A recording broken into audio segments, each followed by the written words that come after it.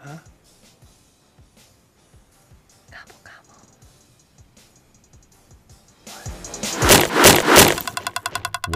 What up, y'all? Welcome to When the Hunt Calls. I am your host, Cliff Cadet, and it is time again to talk turkey. All right, so here's the deal. Last episode, my guest was Dr. Cade Wilson, and he and I were basically talking about turkey hunting tactics because my first spring turkey season is coming up in about a little over a week. After that interview, I listened to the recording at least twice, jotted down some notes, and I still had some questions. So I invited Cade to come back on the podcast again. He graciously accepted. So listen in right now in our conversation, which is really just a few questions I had, a few follow-up questions that I had, based on the stuff that we talked about last episode. All right, so sit back, relax, and enjoy our little Q&A. Back on again for this episode of When the Hunt Calls, man. Hey, no problem. Thanks for having me again. So here's the deal.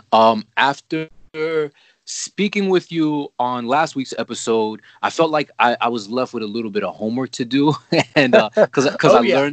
learned a lot. So Right. I've got a couple of questions. I'm gonna throw at you in a minute, but first I wanted to start out with a listener question. All right. Okay. Sure. So one of my listeners caught on to the fact that you're a doctor, that Hmm. specifically you're a veterinarian, Right. and they had asked whether or not is a conflict of interest for you, a personal conflict, being that you're a Sure. vet and you're a hunter. Right. How's that go for you? I mean, it goes fine. I have that question a lot. And the thing is, I was a hunter way before I was ever a veterinarian. And to tell you the truth, I would probably not be a veterinarian if I didn't start out a hunter, because that is where my love of the outdoors and love of animals, period, began. Growing up, we had some bird dogs.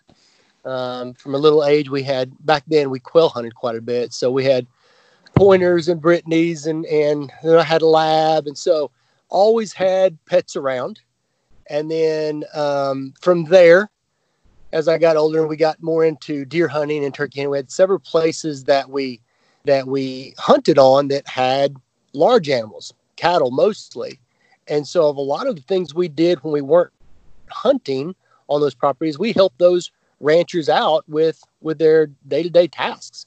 And so it gave me a love for that type of animal that Wow. I would not have had if I wasn't a hunter.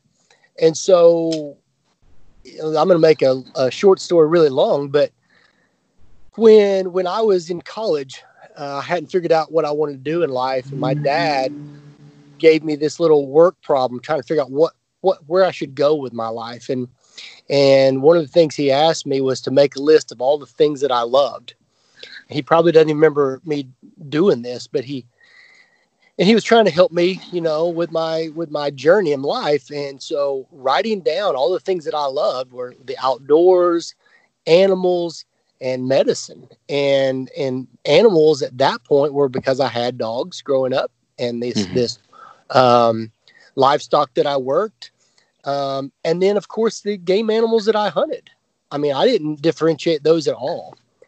Is it weird? Are there people that can't separate that? Yes, there are people that can't Hmm. separate that. But there's a difference in my mind between going to hunt a turkey or a deer or a duck and saving the life of the pets that walk into my life.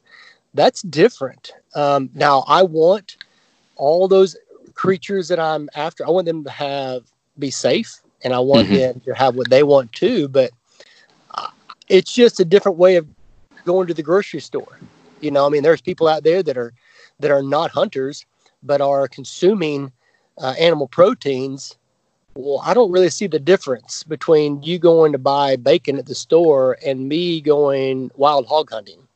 That's Hmm. just a different way of collecting what you're supposed to enjoy and to eat. So um, it's not something that I mean, there's people that can't separate those things. Hmm. And I know that. And so I don't. I mean, I don't just blast it to the world. I mean, there's some fights if you don't have to fight them, you don't.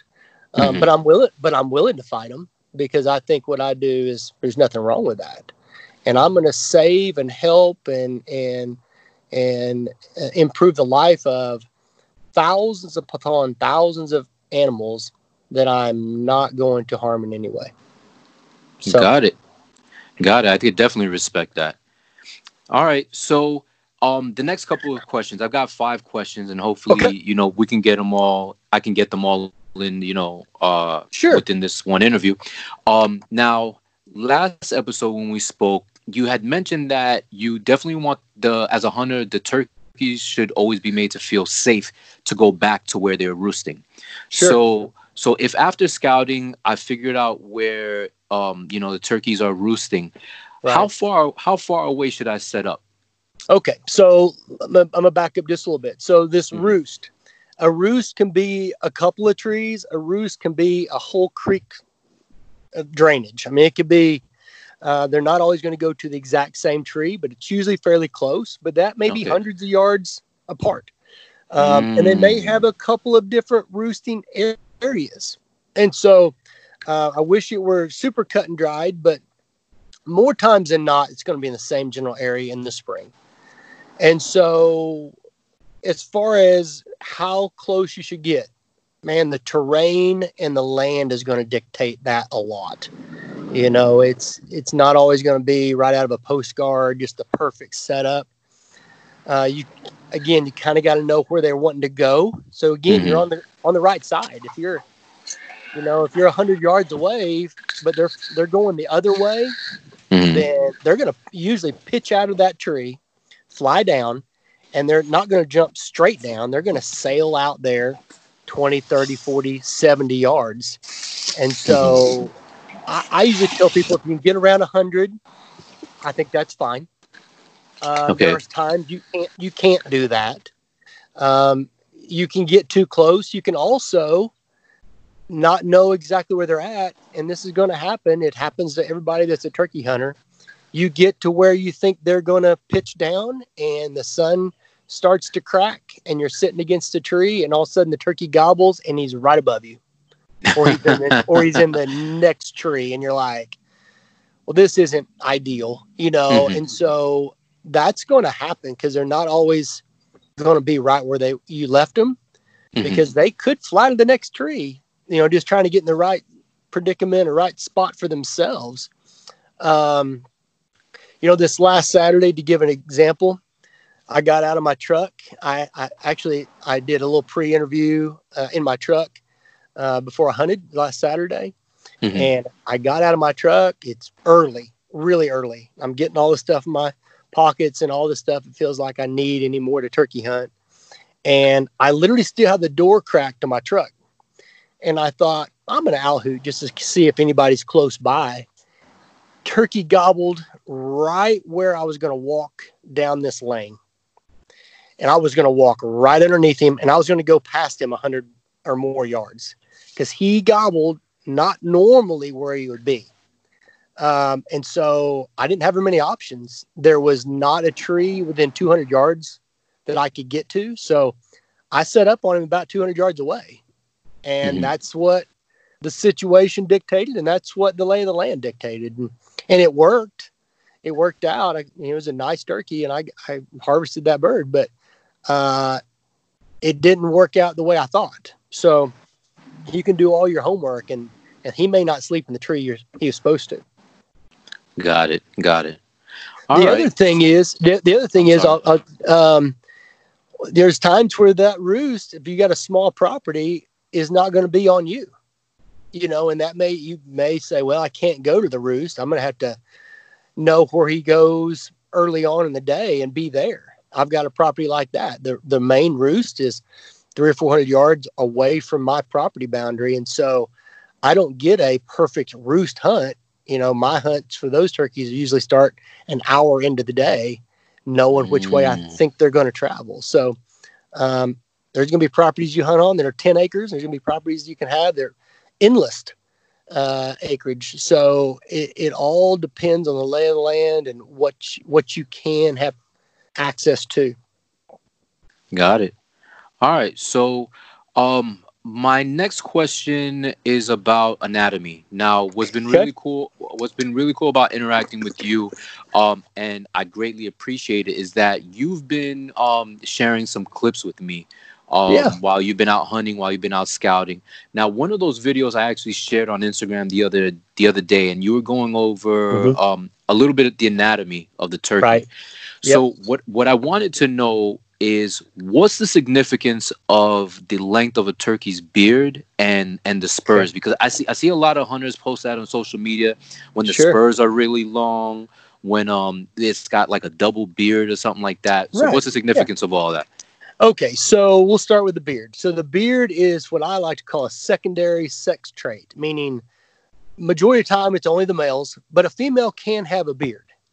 I don't know the exact numbers as far as how many out of how many, but I've seen a lot of bearded hens in my life. So that's why a lot of these states have that as you can harvest a bearded hen, because it's easy if you saw that in the wrong situation to shoot the wrong turkey.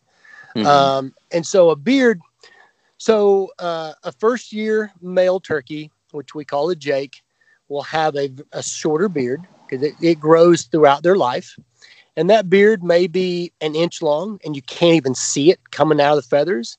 And it Hmm. could be 5 or 6 inches long. I've seen them as long as, around that 6 inch range, but usually they're 3 to 4 inches and they'll poke straight out or they're barely hang down.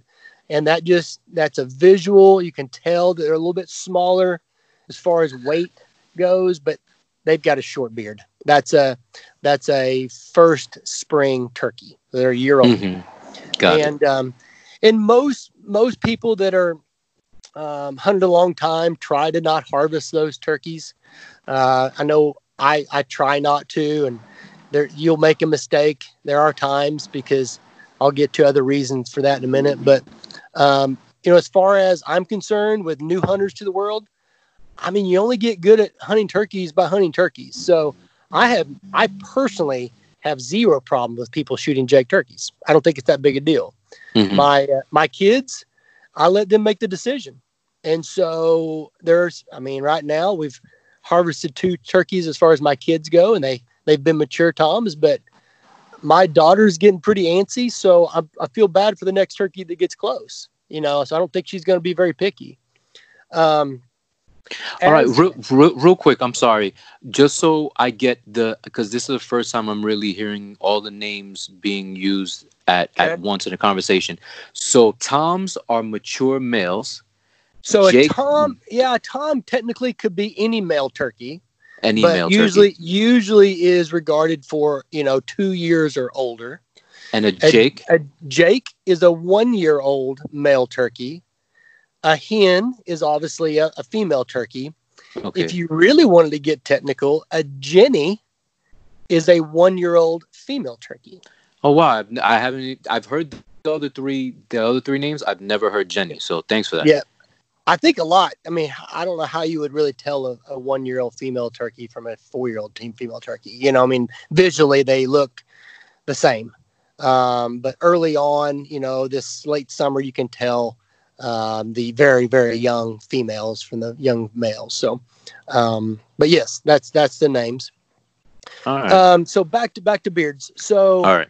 beards grow throughout the turkey's life. Mm-hmm. All right. And so it's hard because to know an age of a turkey just from its beard after that Jake stage. And for a couple reasons. All the different subspecies of turkeys, and you've probably learned by now there's 5 in North America or in the United States. And those subspecies, some will have potential for longer beards than others. A Merriam turkey, which is the mountain turkey of the Western states, they tend to have the smallest beard. And that's genetics, and it's also where they live. Whereas an Eastern wild turkey and an Osceola wild turkey has potential for the longest beards. That's part of just the subspecies. Now, when I'm talking about longer, we're talking maybe an inch longer, than a Rio Grande. The other thing that really weighs on it is the height of a turkey. Mhm.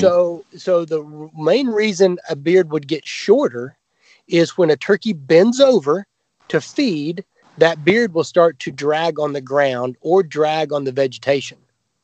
Okay, so Mhm.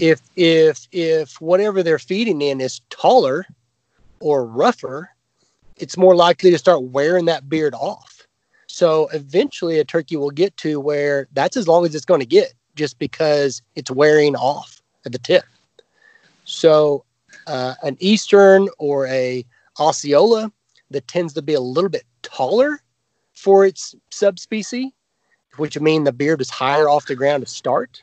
Mhm. And then feeding in an area that the food source is lower and not being rubbed, beard's not rubbing the vegetation, Mhm. that's going to have a bigger beard. That's going to have a longer beard. And so that's how they grow. They grow throughout their life. And male turkey will tend to, at the upper end, live to be 4 or 5 years old at the best. And so it's only going to get so long. And then it's going to start rubbing off. So, Got it. And the length of spurs. So spurs. The spurs is a little bit easier way to age a turkey, as far as I'm concerned.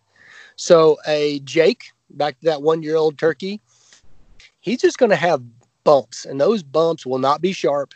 They will be rounded. They'll be a half an inch or so in length, maybe smaller, maybe just a touch bigger. And then every year that spur grows a certain amount, usually about a half an inch or so a year. So you get a 2-year-old turkey, he's going to have somewhere around an inch long spur, and it'll be sharper. It may not be sharp, but it'll be pointed. And it may be an inch and an eighth. Again, depends on where you live, depends on your subspecies. The next year, it's going to get a little longer. It may be closer to an inch and a quarter. Or more. And then you get to those turkeys that are inch and a half or better. That's an old turkey. That's a 4-year-old or better. And again, just like every other thing on earth, you're going to have some genetic freaks out there. You're going to have the Shaquille O'Neal of turkeys, where he's going to be bigger. He's going to have potential to grow faster. You know what I mean? And so you get a turkey who's spurred, I don't care where you live, and they're an inch and a half long. That's an old turkey, and he has been around the block. And so again, subspecies have their differences. Whereas an Osceola will grow a lot longer spur than a Merriam. You shoot a Merriam that's got an inch long spur, that's a giant Merriam turkey. And so. But they just grow throughout, and that's their primary fighting method. They jump up and hook each other with those spurs. And so that's why they're growing those to begin with. And I grew up listening to the Primos Truth About Hunting series, that back when I was just really, really getting into this. Will Primos was starting to put those out. And he was from pretty close to where I was living back then. So he got me hook, line, and sinker, and I love Will Primos to this day. And his turkey call, a Will Primos #1, is my go-to diaphragm, by the way. But he coined a term, at least in my brain, of a limb hanger. And a limb hanger means a turkey that you can take his spurs and stick them over a limb, and that turkey will hang on a limb by his spurs. And that's a significant tom if you shoot a turkey that can hang on a limb by his hooks. And so I'll throw a little bit out there to Will Primos, because I've used that term ever since. But that's a significant turkey. I like that. So I hope to shoot a limb hanger this Me spring. too. I want to see a picture of that. I think if you look at my Instagram last week, and that turkey I shot Saturday was for sure a limb hanger. Got it. Nice. All right. So now my third question. This being my first turkey hunt, do you think I should use a decoy? I think that, again, there's times where decoys have messed me up, but I think a decoy is good, especially for a bow hunter, because it gives them something to focus on. So hopefully you can get that bow drawn back. talking to you specifically, you're going to be bow hunting. And so anything I can help you with to take the vision off of you, a decoy is handy. It also is a spot where you could range find that decoy and know exactly how far that is. So you may not have to get your rangefinder to range the tom that's right there. If you know it's 20 yards away and he's standing beside it, no rangefinder needed. I didn't even think about that. That definitely the decoy could definitely just serve as a marker. Yeah. Yep. Or if nothing else, you've got it at 10 yards. Man, he's about 10 yards farther or whatever. It's a range finder that you've got already stuck out there. So I would say hen decoy would be the safest play for you. Using Jake or Tom decoys. There's times that's great, and there's times that it will hurt you. And so I think a hen decoy is by far the safest for you. Got it. All right. So my next two questions, actually my last two, have to do with turkey calls and turkey calling. All right. Yep. So of all the types of turkey calls out there, the box call, slate, diaphragm, all of that, right? Sure. What's the easiest or better yet, what would be the best one out of all those for a new bow hunter to use? Keeping in mind, like for me, I'd like to keep my hands free for my bow. So what would be the easiest and most what's the word I'm looking for? I can't find it. But either, what would be the easiest one for me to use? All right. So